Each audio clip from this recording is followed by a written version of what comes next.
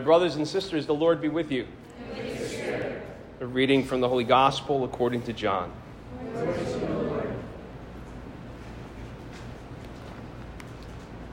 Pilate said to Jesus, "Are you the king of the Jews?" Jesus answered, "Do you say this on your own, or have others told you about me?" Pilate answered, "I am not a Jew, am I? Your own nation and the chief priests handed you over to me. What have you done?" Jesus answered, "My kingdom does not belong to this world. If my kingdom did belong to this world, my attendants would be fighting to keep me from being handed over to the Jews. But as it is, my kingdom is not here." So Pilate said to him, "Then you are a king."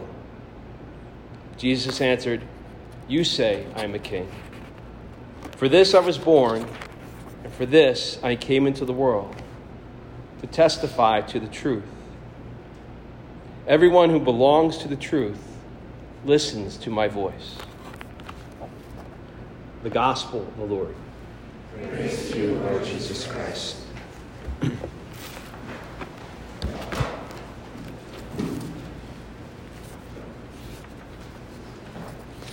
There's nothing subtle about today's feast day, or more precisely, today's solemnity, which means it's one of the greatest of feasts. This greatest of feasts is called the Solemnity of our Lord Jesus Christ, King of the universe. So we're not just talking about the church or a nation or even a continent. We're not talking simply about planet Earth. We don't even limit it just to the Milky Way galaxy. We say everything without any hesitation, boldly, as we say, our Lord Jesus Christ, King of the universe, the whole shebang, all that was, all that is to be. And despite there being no ambiguity with the title, you could be forgiven if you had some confusion about the claim. Maybe on a certain level of wonder and awe because of the massiveness and the mystery of the galaxies and the planets, we might relegate those things to being under divine command and order. But a closer look of what happens on all the continents, a cursory awareness of the news streams of what happens in different nations of our world, and closer to home, here in our country, in our state, here even on our campus, we could probably come up with more examples that seem to go things even remotely being under Jesus' reign, or influence for that matter, than for it. Sadly, you can argue that even the church doesn't always seem to reflect being obedient to Jesus' authority. With all of that, things seem to be getting worse with each passing day. There seems to be an endless avalanche of developments that seems hell-bent, and pun intentionally used, to undermine any belief in God, let alone acknowledging or obeying his authority. For example, so many technological advances and modern conveniences that we have, they're amazing. And granted, I'm very easy to please. Whoever it was that developed the coffee maker that could be preset so that coffee is brewed without the laborious work of pushing a button and I don't have to wait that excruciating 5 minutes in the morning, they are genius in my book. But I never imagined a day where we'd have a device like a smartphone that you don't even have to remember your 4-digit passcode or 6-digit passcode anymore. You look at it, and instantly you could buy things, you could sell things, you could remotely start your car. But recently, there's been all these reports of how some of the creators of these things are interested in life. Extending life initially, it sounded interesting. They wanted the technology to help conquer a disease, or help someone dealing with a disability.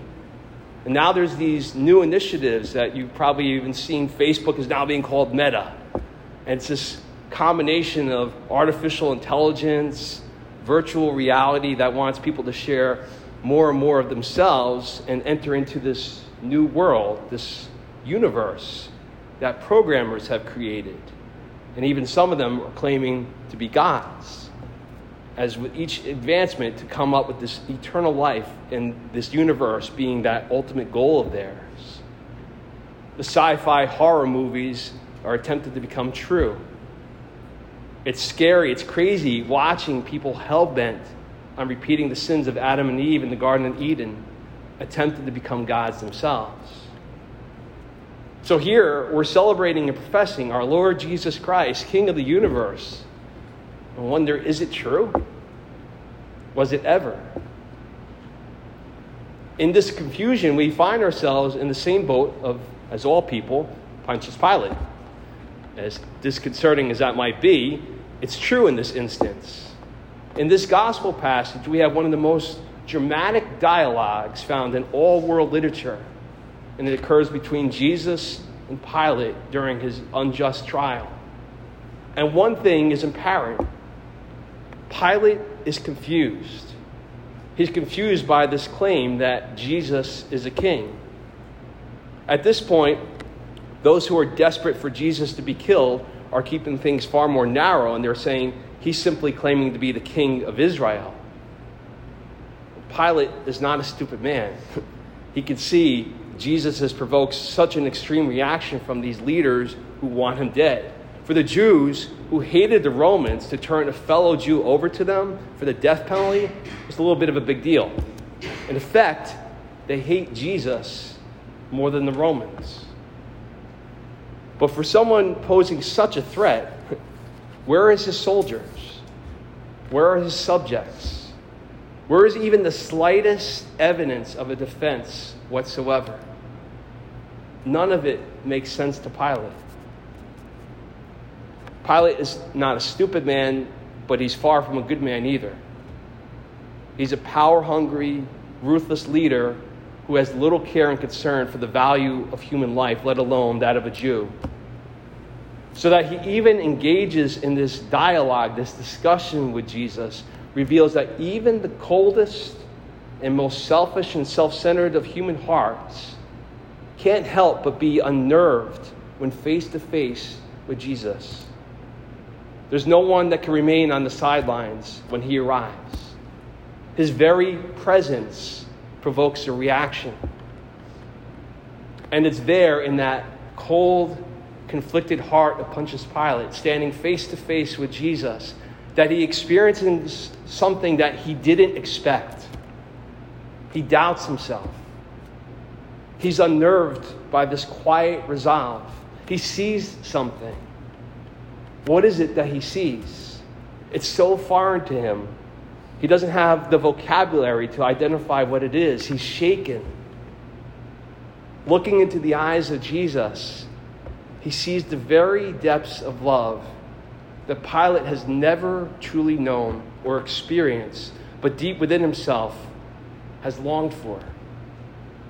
That divine, eternal, creative love that every human heart, every human being that was, is, and is to come has longed for.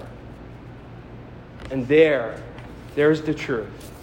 There's the power, there's the authority of our Lord Jesus Christ, King of the universe. The depth of genuine, sincere love. Love that's selfless and sacrificial. We know and we've heard countless stories of courageous martyrs and bold witnesses of the saints. Saints like John Paul II and Thomas Aquinas, who Heidi and Landon, our members who will receive the sacrament of confirmation tonight, have chosen as their sponsors. And they're just two of countless ancestors of the faith that have withstood all kinds of evil in every generation since thousands of years, since Jesus' death, resurrection, and ascension. These are brothers and sisters in the faith. They inspire us. They encourage us to the authority of Jesus. But even to this very day, even in the midst of all the threats and attempts to undermine him, you could still see Jesus' reign and authority in simple but no less important ways. You could see how his kingdom is advancing in the lives of us, his followers, when we choose to submit ourselves to his reign. Some examples that come to mind. A friend of mine was telling me about a friend of his who a few years ago they had a bit of a rift, mostly done via email and over all things politics. He didn't think much of what he considered to be a minor debate and thought they had kind of fallen out of contact since his friend had moved out of state to Arizona. A few months ago, he learned that his friend's mother had passed away, and he reached out just to extend his sympathies, and he sent a fruit basket to this guy's house. And in response, he got an email that had one sentence that very perfunctorily thanked him for his sympathies and then proceeded to resume the fight from years earlier. This friend of mine was pretty ticked off. He said he started doing searches through his emails to dig out all the old emails to do searches, and then even dug out his old laptop to search for those old emails on that one just to prove this guy was wrong and he was right, and that there was miscommunication, and this guy was taking things out of context, and on and on and on. And he was working on his response when he went to Mass. And the gospel that day was Jesus telling us when someone strikes you on the one cheek, to turn and give the other one as well. And he said it was like Jesus was speaking to him directly.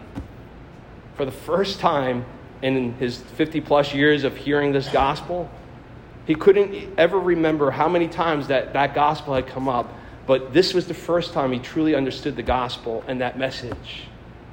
And he said, was it really important to be right, to prove he was right, particularly at this moment when this apparently former friend of his was mourning the death of his mother and obviously struggling with the stages of grief, with step one being anger, obviously. He said he decided very uncharacteristically to write an apology, and an honest one, not just the begrudging, you're right, I'm wrong, just to end the fight that he didn't really believe, but I'm sorry I let something like politics come between us. I'm sorry I wasn't more thoughtful and attentive. I'm sorry I wasn't and haven't been a better friend. In short, he humbled himself, and he selflessly offered love to someone in need. And the reign of our Lord Jesus Christ, the King of the universe, advanced one heart, or actually two hearts, in that moment. And there's everyday examples that happen right here in our midst too, that I see all the time. I see it when I witness some of you guys coming early in the morning to join us for a Eucharistic Holy Hour or praying the Rosary, as you're thinking about your campus or your families or your friends and asking the Lord to bless and to guide them. I see it with our focus missionaries, Michael, Nick, Sarah, and Emily, who a year or two ago never ever heard of Montclair State University and probably shuddered at the words New Jersey, who've offered their lives for this campus and this community. Or all of our former focus missionaries who are here tonight, Catherine, our sponsor, Megan, and Lucci. I see getting newsletters from alumni who've given up their lives to serve as focus missionaries on different campuses as well. All these recent college graduates could be doing anything right now, making more money than fundraising their own salary, joining the masses that are mindlessly binging Netflix, Hulu, Disney Plus, rather than putting themselves on the line, trying to help you, their peers, have a deeper relationship with Jesus. Their very presence and action is an additional step where the reign of our Lord Jesus Christ, King of the universe, is extended. I hear it in the voices of every person who comes to confession, as they admit their failings, acknowledge their weaknesses, desire to be more authentic followers, more virtuous, more loving people. I see it in Heidi and Landon. Heidi becoming Catholic and Landon finishing his sacraments of initiation, as they're both confirmed tonight. And all the ones who are preparing to come into the church in the future. At a time where there are more stories of how people are leaving the church or leaving the faith, they demonstrate how Christ's reign is still conquering hearts. And I see it in all of you who go to Bible studies every week, making time for discipleship meetings or desiring to grow in your faith, whether it's at the Newman night or in growing discipleship gathering. I see it in those signing up for mission trips and volunteering for service opportunities. I see it in all of you who make it here every Sunday for Mass.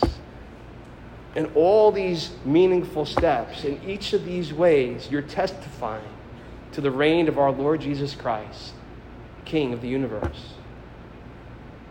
Yeah, there are many who try to threaten the very existence of the church, whether abroad in acts of violence or more local, when a professor mocks your beliefs or someone tries to diminish you for being a Catholic Christian.